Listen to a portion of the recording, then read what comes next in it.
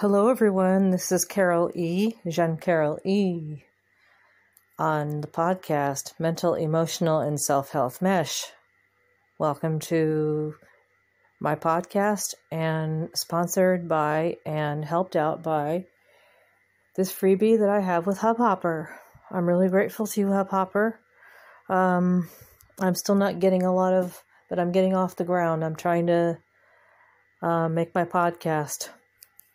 And I want to bring hope to the world and to other people with mental and emotional issues that either can't get therapy for whatever reason, especially income, especially money, or the right kind of therapy for the right amount of money they want to and need to spend, or that their insurance will cover.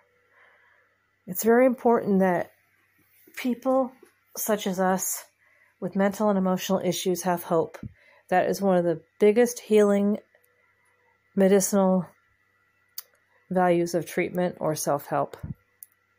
Because if you don't have hope, you don't even feel like getting better. You don't even feel like trying. And when I left the mental health system, I defied them by declaring to myself that I was not going to believe, at least on a conscious, even a surface level, I was not going to believe that I couldn't be helped. I mean, you tell that to a person, you tell a patient they have cancer and they have 6 months to live. Maybe to some people it's informative and helpful. They can get their will and their affairs in order and die. Others, it might take away their will to even live those 6 months. So I'm determined to get better. I'm determined to get well, regardless whether I have support or not. And one of the things I shared last night in my last episode was, don't wait until you feel better. Part of getting better is walking through fear, walking through underconfidence, walking through the symptoms, walking through the issues. And that's why it is important to have hope. That's why it's important to have support if you have it, and many of us don't. I've been educating myself on YouTube and listening to many life coaches, and I just listened to one. He was counseling on YouTube about getting over a relationship. And he was saying, don't worry about working on yourself so much. You need to go out there and meet new people. And I'm not doing a relationship, unless you want to count the relationship I have with my girlfriend. I'm not dealing with dating. But I can remember when I've had relationships, I was so tired, and some people were telling me not to wallow in it, but I was so tired and so demoralized. Others were telling me to work on myself, and I couldn't do either because I felt so hopeless. I thought, my God, there goes another one. I failed again. And so there are a couple things I would like to discuss tonight. And sit back in case this becomes a 10 or 20 minute recording again. Otherwise, you can go right ahead and turn it off. If you're busy and have a lot to do, you can just turn this off and either listen to it later or wait for the next episode, which may or may not be shorter. So anyway, I'm a little tired. I just got home. I was visiting my girlfriend again. They reopened the bus stop, but get this, we had a really severe storm going through San Diego County. I live in California, and there was a thunderstorms coming off the ocean and off the mountains. And we're in between. The city's like in between. And there were like thunder cells, little thunder cells everywhere. And I usually don't like to go out in thunderstorms. I don't even like staying in during a thunderstorm. I don't like lightning. It frightens me. I don't like the noise. I have PTSD and I don't like loud noises. I don't like being startled. Either, loud noises or sudden movement or whatever, or sudden bright lights. And I talked to my mentor about it because it was on its way over to our area. And he said, Carol, I'm going to give you a homework assignment.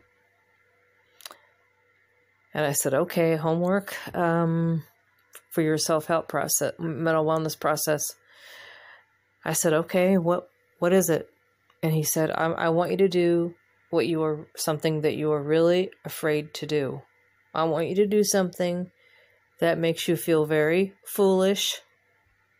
And I've got a feeling that you're not going to be in too much danger doing it, but it's going to be a challenge. You're probably going to go through a lot of fear. It's going to be like consider this a psych test, like a psychological test. And he told me to go out in the storm. He told me that when the storm starts to come along, I need to go out in it. And I said, you are crazy, Ani. You are completely bonkers. You're telling me to go and maybe get myself hurt or killed. You're not supposed to go out during a lightning storm. And he said, Carol, just trust me.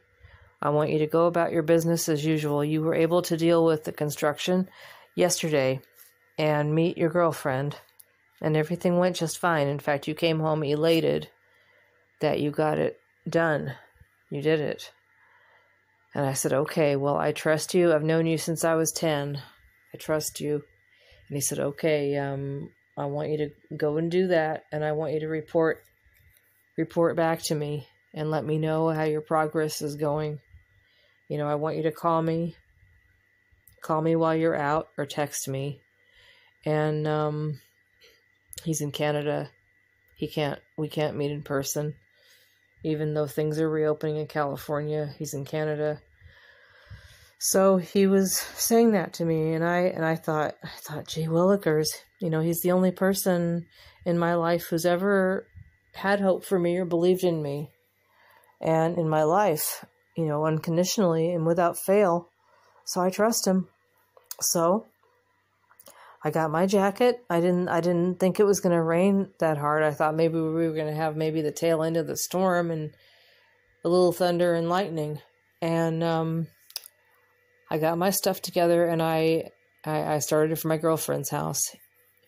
I called her and told her I was coming over, and she said, are you sure you can handle it, Carol? You get scared of thunderstorms. And I said, I'm positive. I am scared, but my mentor gave me a homework assignment to come over and visit you. Come over and make the bus ride over. And she said, okay, I'll be waiting for you. They reopen the sidewalk. You can come into my house. And I said, okay, we'll play it by ear. We'll see what we end up doing. Maybe we'll go to Starbucks or someplace, have coffee. So I went, and dear God, I was walking up the avenue on my street, and right above the boulevard where I was going to go to catch the bus, there were frigging white streaks of lightning in this dark gray sky. The sun had just set, and it was twilight, and it was this really dark gray sky, and there were these streaks of lightning just pouring down, and I'm not sure how far they were, but they looked like broken lines raining down on the land right north of me. And I friggin' screamed the first time. And I grabbed the phone and I called my mentor, and I said, I'm going out and it's starting. I want to keep going. I'm not going to turn around and go home. And he goes, good. You keep walking. You avoid anything metal. Don't go to the bus stop structure. Go over to the sidewalk right nearby it. Go as close to the bus stop as you think you safely can. Avoid light poles. Avoid touching anything metal. Avoid anything wet. And have you got any jewelry on? And I said no. Okay, good. That's metal. You need to stay away from metal and water and electrical wiring. And I did. And I said, is the lightning going to go through my phone? And he said, I don't think so. It's battery operated. I think that's okay. I said, okay, then I'm going to stay on the phone and wait for the bus. I had gotten to the bus stop, and then meanwhile the thunder was just booming, and he goes, Carol, I can hear it over the phone. I can hear was that the thunder just clapping? And I said, yeah. And he goes, okay, just stay calm and keep walking, and stand away from metal objects, from metal structures. Maybe even stay, so the lightning will strike them and not you along with it, if it is that close. And I didn't know if it was that close or not, but I was also using a lightning tracker on my phone, a lightning tracking app, and I saw like a red dot right above the boulevard, right north of the boulevard, and below the street beyond. And I thought, geez, it is close. And lightning was just streaking.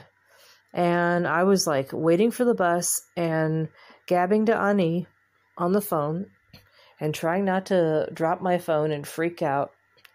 And then the bus came. And I jumped on. I'm like yelling, come on, bus, let me in. And I got on. And a safe place during a storm is riding a car, as long as you don't touch anything metal, and hopefully, you can't. It might be hard to avoid, but the tires, I think, will help ground the lightning, or insulate. So, we're driving down the boulevard. I get to my girlfriend's. I get quite a show. It's like watching fireworks, lightning everywhere, thunder everywhere. And then it starts raining. And I only had my windbreaker on. I didn't have my rain poncho with me, because I thought maybe, I thought it wasn't going to rain that hard. So got over to my girlfriend's, and we ended up driving on the bus out to Escondido. I said, I think I'm gonna. I was able to handle that ride. I think I'm gonna go even further. I'm gonna be on the bus most of the time. And she goes, are you sure you can handle that, Carol? And I said, yes. I'm gonna keep going. I'm not gonna hide from this. So we drove around town on the bus. And there was lightning all around us. And I was watching my tracker, and it was saying 50 miles away, 100 miles away, 200 miles away. It kept telling me where the lightning was, and we got to watch it. And I felt safe on the bus. I felt safe driving around now. I wouldn't go outside if I can help it. We went back, and it was starting to quiet down finally on our way back. Meanwhile, I'm talking to my mentor, and he's monitoring me, and he's saying, good going, you can do it, Carol, you can do it.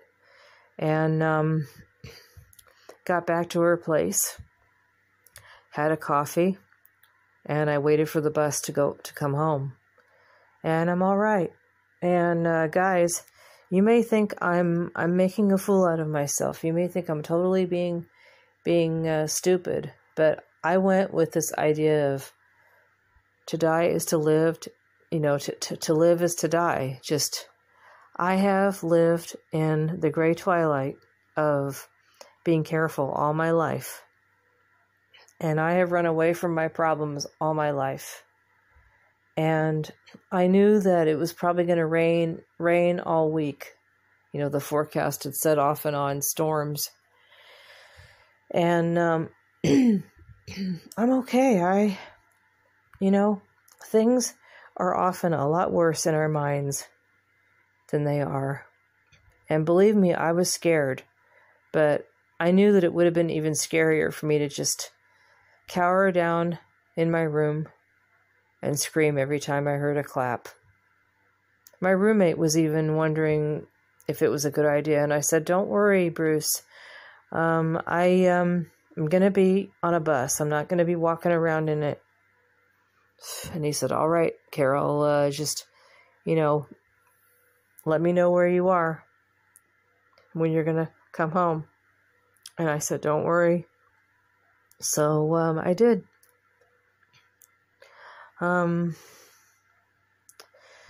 There's another thing I'm talking about. Someone on my mesh process asked me for some advice on relationships, and she said, "Dear Ms. E, I was dating a married man, and he actually did leave his wife for me." And I said, "Usually they don't. They don't leave their wives." And she said, "Well, this one did." And I said, "Listen, if you're going to actually have a relationship with this person and he just left her, you're going to have to face the real ramifications of a relationship. And you may even have to deal with his baggage. You may have to hear him complain about his former wife or his separated wife. And would you like that? Unless you're addicted to drama. Would you like that? Or would you like to have a nice, peaceful relationship where you only think about each other?" And she said, "Wow, I didn't think about that, Carol."